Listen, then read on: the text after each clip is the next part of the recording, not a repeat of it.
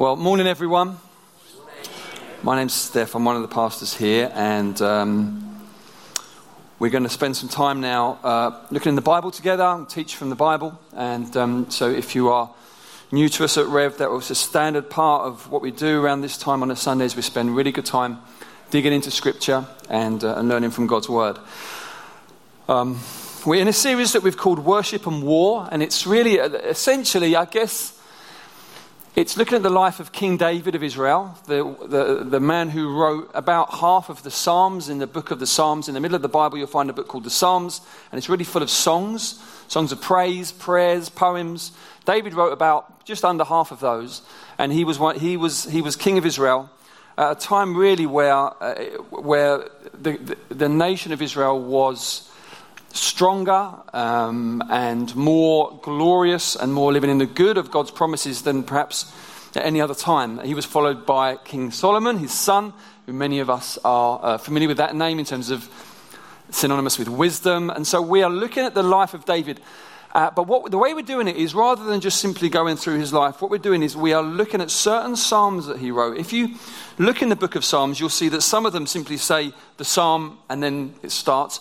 Others of them have a little description beforehand saying, David wrote this when. And so we're looking at those psalms in this series, and we are, we are plotting those.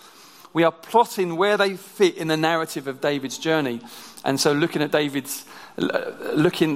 in one sermon at some narrative of what went on, and then delving together into the psalm that we see there. That's what we're doing. We've called it Worship and War because on one level, I guess two reasons. On one level, those were the two things that marked David's life. He was a warrior king. In those days, it was part of the king's responsibility to lead his people out in battle. And so he was a warrior, famous for his victory over Goliath. But there were many other wars and battles he was involved in. And also for his worship that he was a singer of songs of Israel. That's how he was known. But there's a deeper level, a deeper layer to it that is very relevant to us, whereby essentially, if you think about the Christian life, or maybe even life in general, that worship and war are two things that mark life. Worship is a word that is, the concept of worship perhaps comes to its focus in moments like the last half an hour or so, where we were very deliberately, very specifically singing songs of praise, drawing near to God in our hearts and praising and worshiping Him. But actually worship is a much wider thing than that.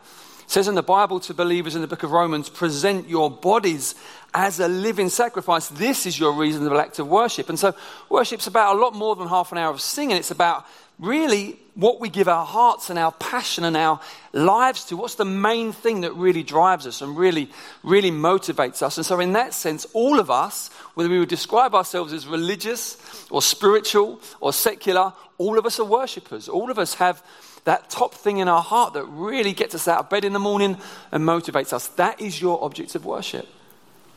The second thing is the reality of war, in the sense that what I'll describe as we go through this psalm in a moment, but the reality is we live in a spiritual war zone. It's not neutral. It's everything's not fine. There are some big problems going on in creation, in the world, and there are spiritual reasons behind that, which means the context in which we live our lives is a context of spiritual warfare. And like I said, I'll explain that as we go through. And so worship and war are very relevant to every single one of us in the room. So let's turn together to 1 Samuel chapter 22, where we will read, to be honest, quite a disturbing story, quite a disturbing chapter in David's life. I want to ask you to put yourself in his shoes. What would be going on in your heart and in your mind if what happened, if you were David, if you had been somehow found yourself in David's part of this storm that we read about? So I'm going to read this to you, and then after that we will read out loud the psalm together that David wrote when this happened. So are you sitting comfortably? All right.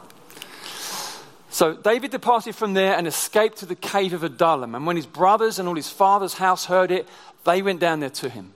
And everyone who was in distress, and everyone who was in debt, and everyone who was bitter in soul gathered to him. And he became commander over them. And there were with him about 400 men.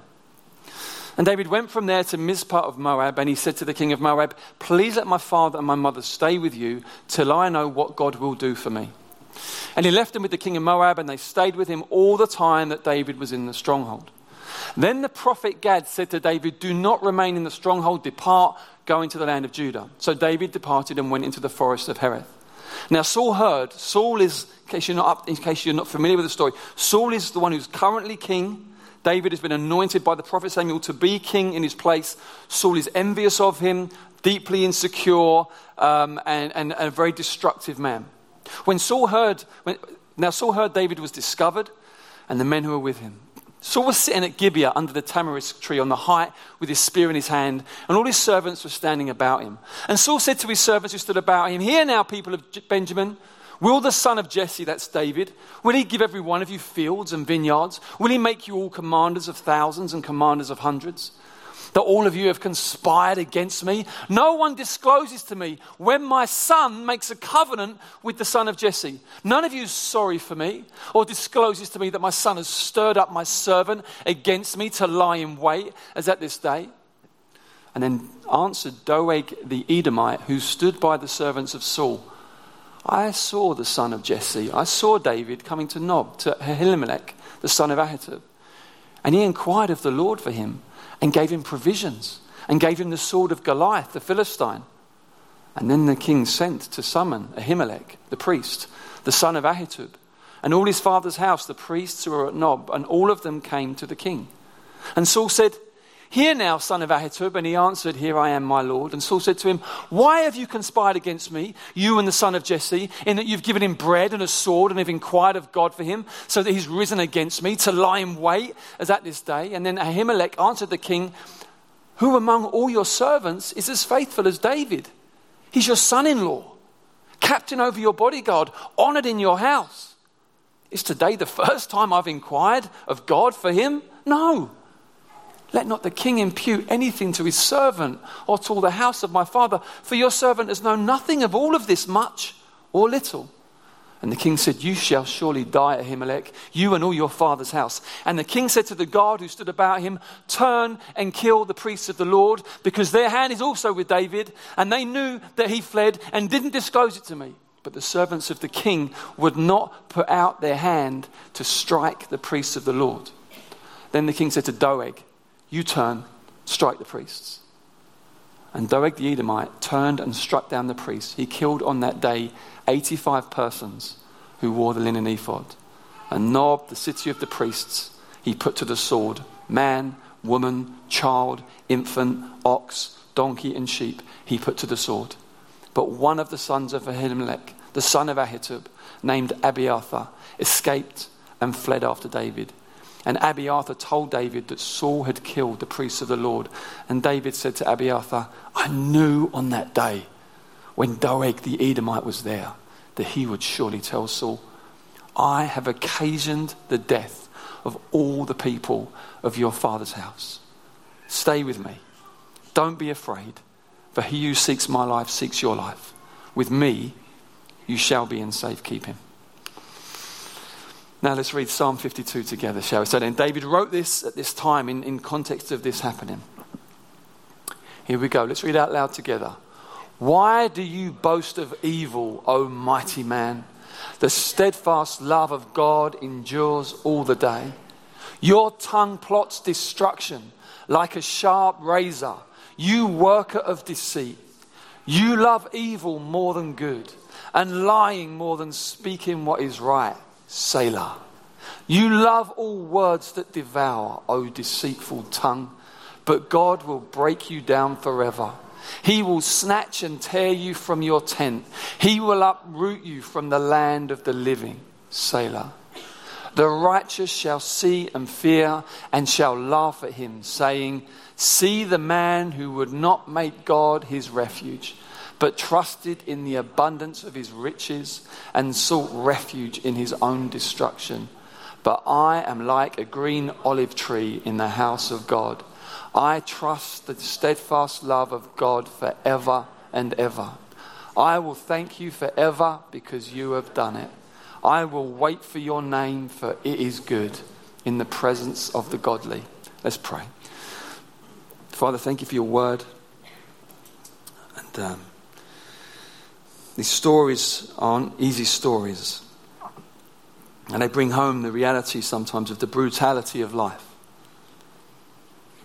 The life is not straightforward even when we are chosen by you, called by you, anointed by you.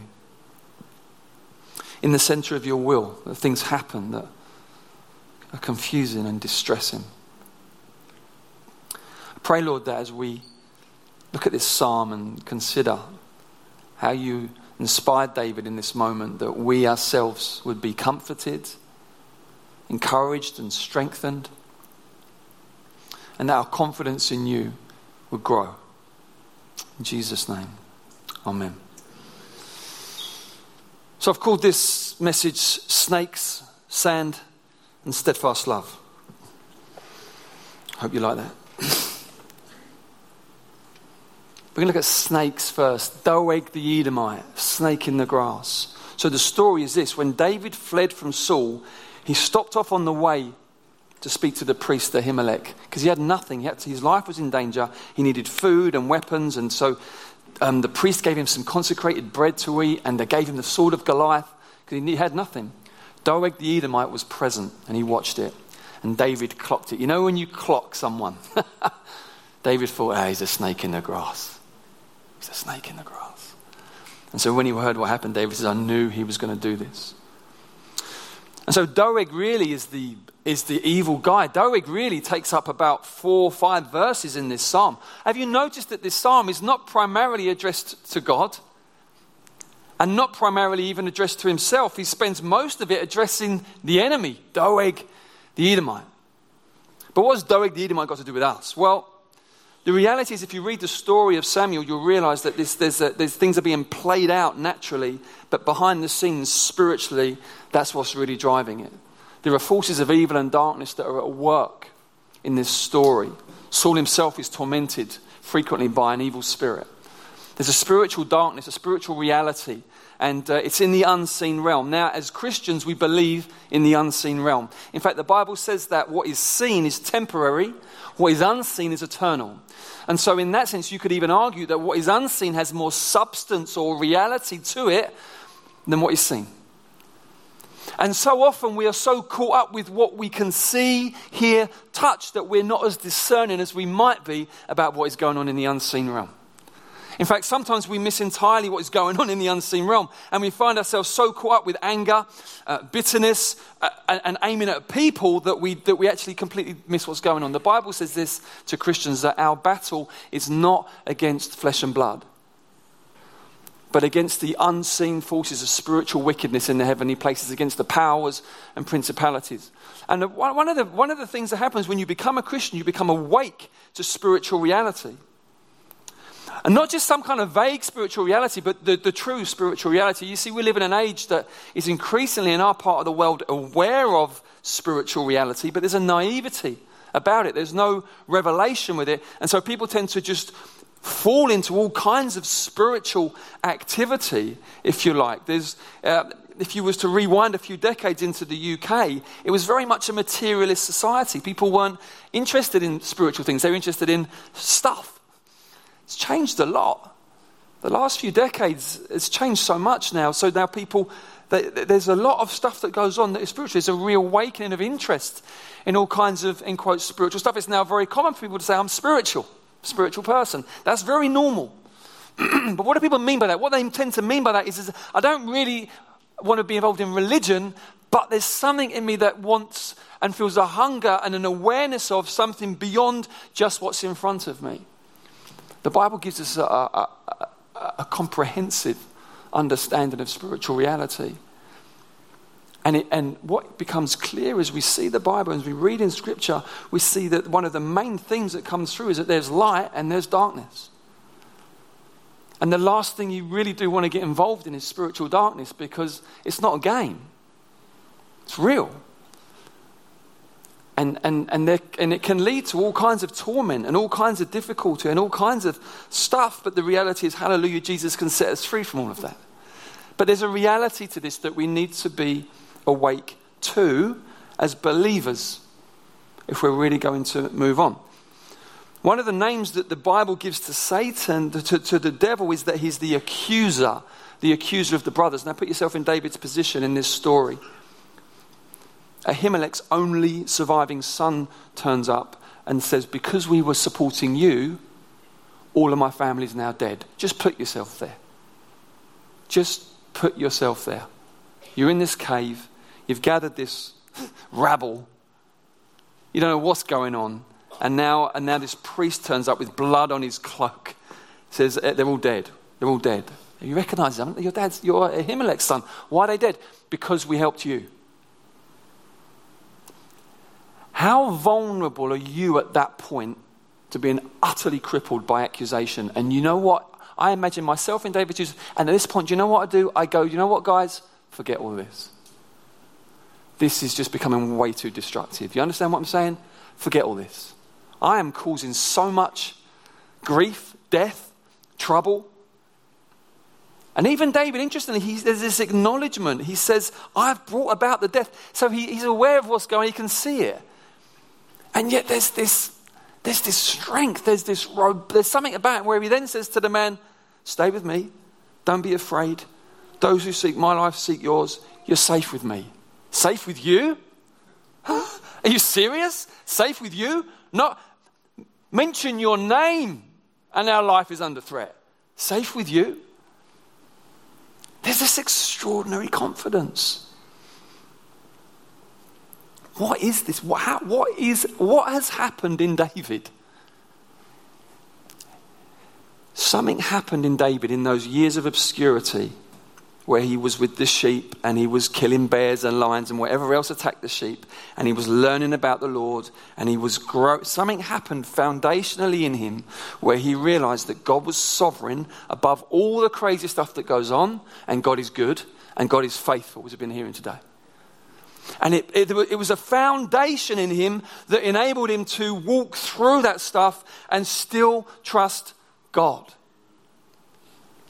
This is massive. This is huge. How many times are you crippled by accusation? You go, you just allow those thoughts to multiply in your head and you go, oh no, what's the point? Or, you know what, I'm not going to go there again. Or, you know what, I just caused trouble. Or, this thing, and it can multiply in your head around you. I'm a liability. Anyone registering with what I'm saying? Whenever I'm around, things get worse. If anyone at this point has got cause to think like this, David. He says, stay with me, you'll be safe. Why is that? Here's what it is. Here's what it is. The accuser has been defeated.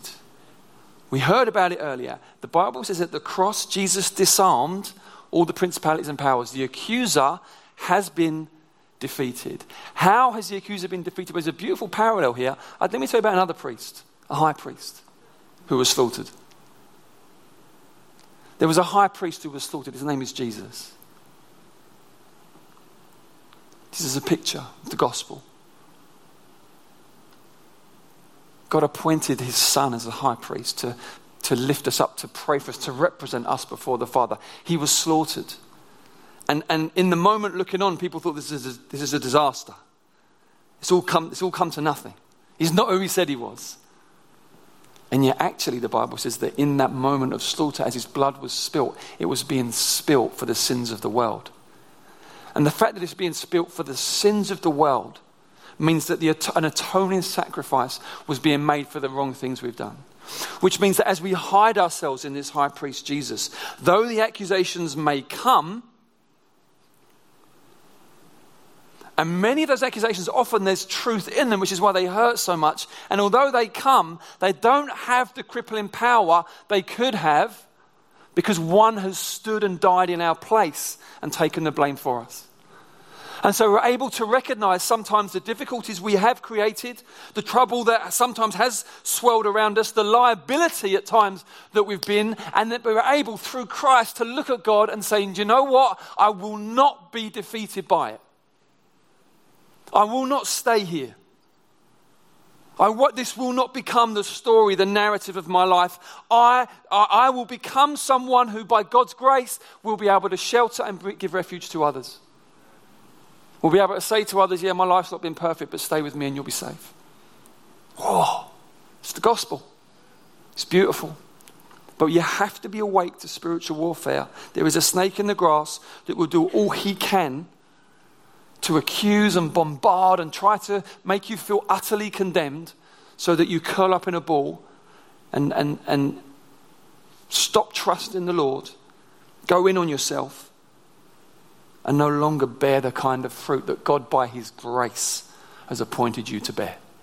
By his grace, not by your goodness, by his grace. Undeserved favor. That's the grace. That's why we get so excited when we sing these songs. Oh, his grace is never going to stop, because it's undeserved favor. None of us deserve anything. We don't deserve this grace, but it's come our way. So snakes. And then the second thing I want to just quickly look at is this idea of sand. It's wilderness really, but wilderness didn't start with an S. So I said sand instead. It's not very good really, but there you go. David says this, can we just have the psalm up please, Thule, just to maybe the second half of it. Verse 8, I'm like a green olive tree in the house of God. What? Imagine, could you say that about yourself, particularly in a season like this? It's extraordinary confidence. It's audacious, isn't it? It's like, wow, how can you say this? Let me say that God has a way of bringing phenomenal and extraordinary spiritual growth to our lives through seasons of wilderness. It's God's way. There's something that happens in the wilderness. There's something that happens over these years of David's life where it's a little bit, I really do love, I find so helpful the image of the tree in the ground, and then during a drought, the water level underneath the surface, the water table drops, the level drops. And the roots of the tree can no longer access the water for growth. But what happens in those seasons is that the roots push down further to find the water so that the growth may come. And I think that's a wonderful picture of what happens in the wilderness. It suddenly gets dry. You think, God, where have you gone? What's happening? And it gets dry. In those seasons, by the grace of God, there is a grace, there is a power from heaven to be able to push into God. You don't feel anything, but you're able to push in and you find the water. And then you look back in another season and you look back and you go, wow, I grew in that season more than I've ever grown. Anyone ever experienced that? It's extraordinary. It's miraculous. This is an extraordinary thing. It's God's way. And we're so quick to judge on the surface. This season feels terrible. And we're so guided by our emotions very often, aren't we? It feels really hard or really dry or really confusing. And then we can start coming to all kinds of conclusions that are totally misguided. The whole time God said, no, I simply brought you into a bit of a season of a wilderness so that you might push your roots down deeper and grow bigger and therefore be able to provide more shade for others. And so when we're in those seasons, we need somehow to be able to learn to say this, I'm like a green olive tree in the house of God. And you're not sure where the fruit is. You're looking around thinking, feel as dry as a branch. But I know I'm in him. I'm like a green olive tree in his house. You know, we do believe in a God of deliverance and miracles and healing. We really do. And we love that. We pursue that. We also believe in a God who leads us into the wilderness. He does that as well sometimes. You remember the story of Jesus gets baptized. And then it says the Spirit led him into the wilderness. The Spirit led him. It wasn't wrong. It wasn't bad. It wasn't accidental. The Spirit led him into the wilderness. And he fasts, doesn't he, for 40 days and 40 nights. And then there's this temptation, these 3 temptations in the wilderness from the devil. All of it orchestrated by the Father. And to prepare him for his public ministry. The Spirit led him. We follow a God who leads us from time to time into the wilderness. And you know, if you don't know the purpose of God in that, you can become embittered by that. Or you can become hardened by that. Or you can just become disheartened. You think, what's the point? You know what? In Christ our lives are so full of such purpose. We haven't got to fall into that. The Bible says, we've heard it sung prophetically all around the room this morning, he starts, he completes. He's faithful. He is faithful. And so it's so important, brothers and sisters, that we don't fall into a weird sort of expectation of, how can I put it? this situation where actually what we're doing is we're just looking at what's seen or how we feel emotionally, and we're gauging things by that. It's immature. It's not mature. What does the Bible say? We don't fix our eyes on what's seen, but what's unseen. That's not easy, but actually that's mature, because you go, do you know what? And Paul says, when he says that, he says, we're always of good courage. Why? Because we fix our eyes on what is unseen. There's a link there. And very often when we fall out of strength and courage, it's because we've fixed our eyes on what's seen, and you get overwhelmed by it. You think, I can't fix this, or I can't solve this, or oh, not that again. And you're so fixated with that your courage drains out of you. Paul says, no, we're always of good courage because that's where our eyes are fixed. And this is someone, I don't know about you, but some of the things that happened to Paul happened to me, I would be seriously questioning. Did I make a right move here? You know, am I really an apostle? I'm really called by God. It's all, shipwrecked this many times, beaten with rods this many times. I mean, it's just a list of calamity upon disaster. And he looks and he says, well, I just believe all of this is going to create such an eternal weight of glory. This will seem insignificant. You go, what? That's the mindset of new covenant trusting. It's God. It's phenomenal. Now, we're not going to get there overnight, but part of us maturing as a church is God taking us where we think more like that. And I do want to commend you. I have so many spiritual heroes in this church. Those of you who you've seen you walk through stuff, and the way you respond, you fix your eyes on what's unseen. Let's keep doing that, and also keep expecting God for extraordinary things in terms of breakthrough. I'm going to end with this final point, the steadfast love of God. So if you look at the first verse, please, Tuli, of the psalm. Why do you boast of evil, O mighty man?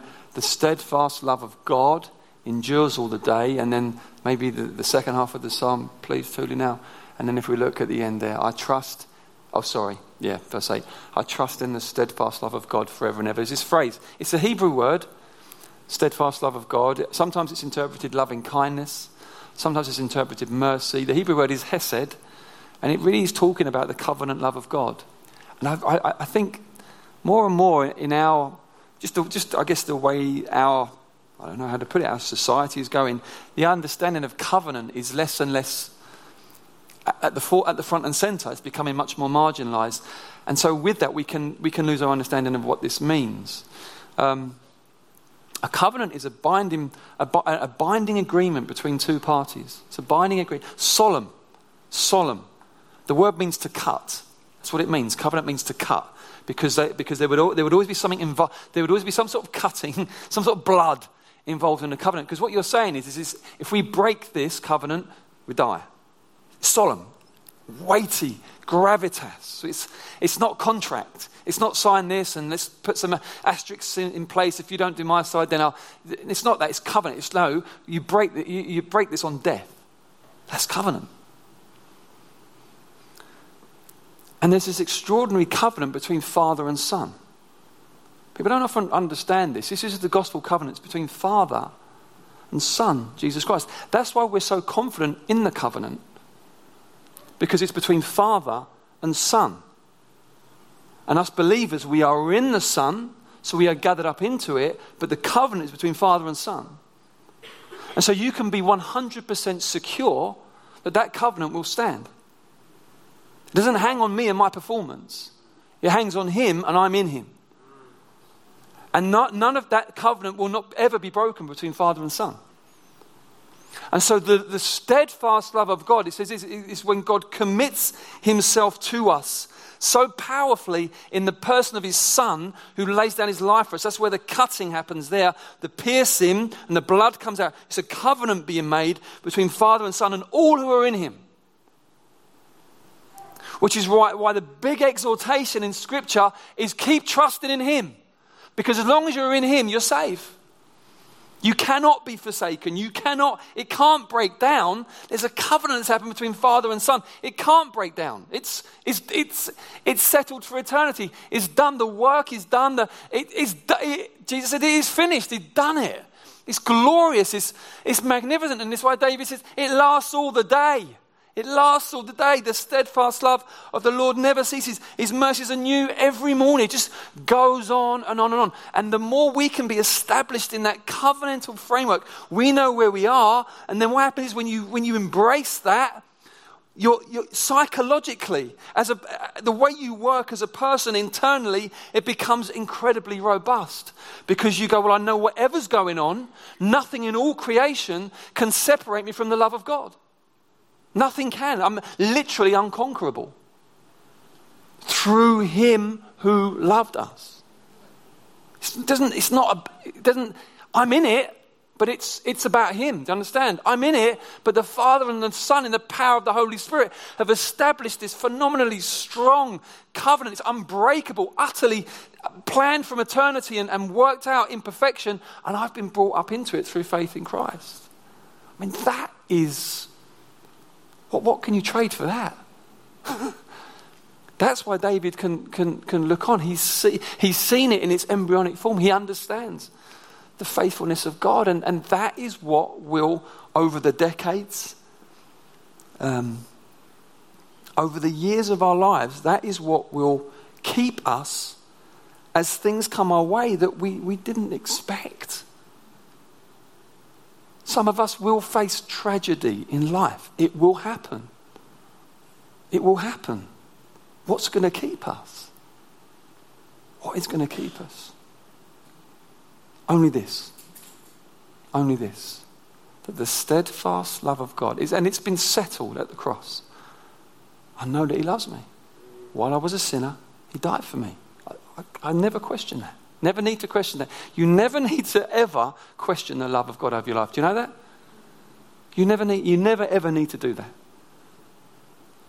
And so, brothers and sisters, I want to encourage us today that God wants to make us, as we fix our hearts on his steadfast love, as steadfastness will grow in us. You become conformed to what you look at. You look at him and this amazing covenant. So you are formed into steadfastness instead of flimsiness. And we live in an incredibly flimsy culture. It's really sad. And people are just literally driven, washed everywhere by emotion. Nothing wrong with emotion, but if it's the governing tiller on the boat, it's a mess. It's a mess. To simply wake up and ask, how am I feeling? And let that determine the rest of the day. That is so dangerous, destructive. We have been liberated from that. We're in covenant. We know because we know because we know. And as you live in that, there's a steadfastness that grows, a rootedness, where you're able to walk through things kind of like this, maybe not as dramatic as this, but you're able to come out going, do you know what? I've not been destroyed by it. Still here. Still trusting God. Would you have still trusted God in this moment? It's hard to say. It's hard to know, isn't it? What we do know is a few years down the line, David is crowned king. Everything that was promised to him comes to pass. But what we see, what we learn through it, is that there's often a very convoluted journey in between the promises God makes his people and the fulfillment of them. And plenty of chances on the way to lose heart, give up, go in on yourself. There's mercy for us. There's grace for us not to have to do that. Maybe you're here, you've never known personally in your heart being brought into this extraordinary covenant, this where you say, Jesus, I completely abandon myself to you, be my Lord. And he draws you into his gracious, loving kindness and into relationship. I tell you, because of the cross, the work has been done. Any one of you in the room that does not currently know this, you can know this today. Just give yourself to him completely. Turn from darkness, turn from all sin and darkness and put your trust in him. Watch what he does. It's extraordinary. It's really extraordinary. Amen. Maybe we just have a moment to be able to respond to this message. I think maybe for some of us, you just know that you've kind of gone in on yourself in terms of accusation. You've let the accuser win when he has no authority to win. You've accepted the story, but it's not the right story. You've embraced the fact that you're a liability when God says you're chosen and called. And you need to say no to that. Others of you in a season of wilderness, it's just dry. And you know you need to interpret that right. Not interpret that in some unbelieving, crippling way. But no, as God, he's just committed to your growth. That's all it is. Just committed to your growth. He does things like this. It's part of him bringing you to glory. It's actually a sign that you're in the family. You should find a great assurance through it instead of doubts. He's working in you. But some of the things in us, the dark things, are buried so deep. Sometimes only a season of pressure and wilderness will really dredge it out, suck it out. He knows what he's doing though. He's got you. He's got you. And others, just a fresh renewal with this idea. You are in Christ unconquerable because of this amazing covenant between Father and Son that you've been brought into. It's wonderful. Truth. It's been done. Unbreakable. You're into something unbreakable. Amazing. Absolutely amazing. If you know, you just know, I need to make a stand on 1, 2, 3 of those things. I need to make today. I just got to make a stand on some of those things. I'm going to ask you to stand, just to say I'm making a stand. Then we're going to pray for you. And then we're going to break bread.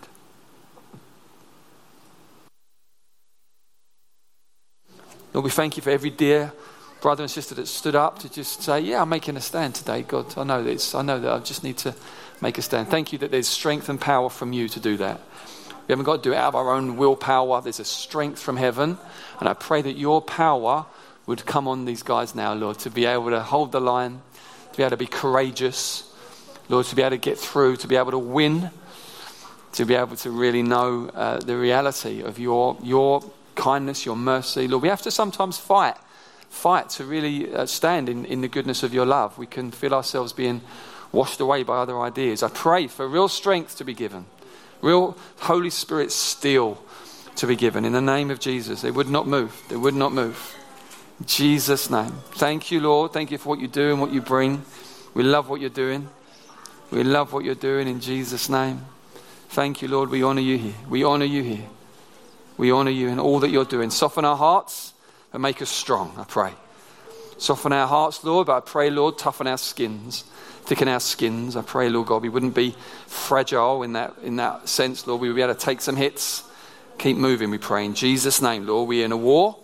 We recognize it, Lord. The Bible says through much tribulation we enter the kingdom. I pray for growing strength, resolve, the ability to even suffer as good soldiers, to suffer as good soldiers, to say, no, it hurts, but I'm still in.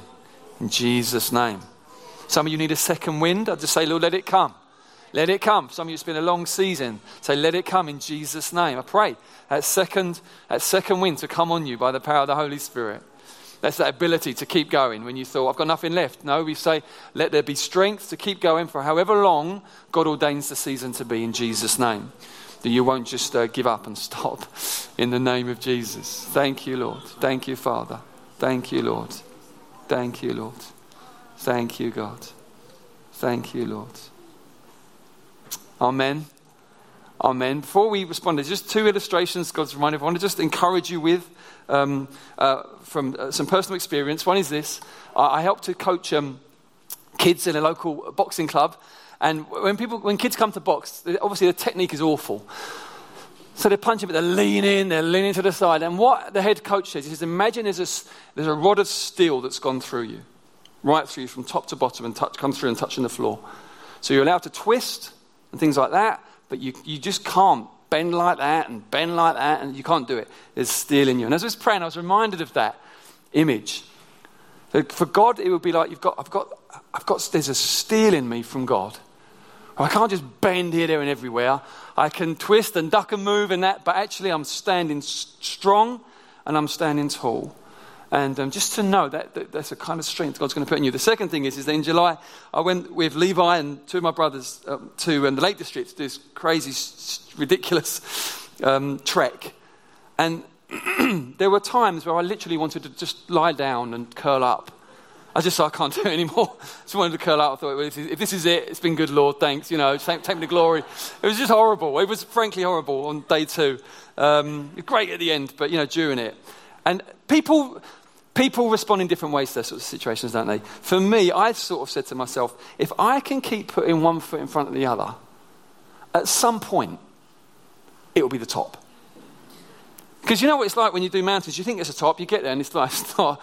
And that can happen about 6 times. It's really soul destroying. So I got into this thing of saying, if I literally just left, then right, and do that again, at some point, it has to be the top. There are no eternal mountains. Do you know what I mean? Other than the Lord. Do you know what I mean? So I'm going to keep going. And I found it really helpful. I just feel like for some of you, I was reminded of that as I was praying. For some of you, just don't worry about doing anything heroic. Just keep going. God does the amazing stuff, right? He weaves it together. He brings breakthrough. He multiplies your very small efforts. Just keep going. He's amazing. We don't have to be. We can be normal. That's all right. Okay? He does amazing stuff with what we bring. Just don't lose heart. Amen? Amen. Why don't we gather back together, musicians, and let's stand, let's break bread, let's go back to that place of victory, the cross where his body was broken, and his blood poured out for us. That's the center, that's the epicenter, where the victory starts. We go back there, we remind one another. I'll let Rich lead through in the best way that we do that, but let's look to Jesus together. Amen.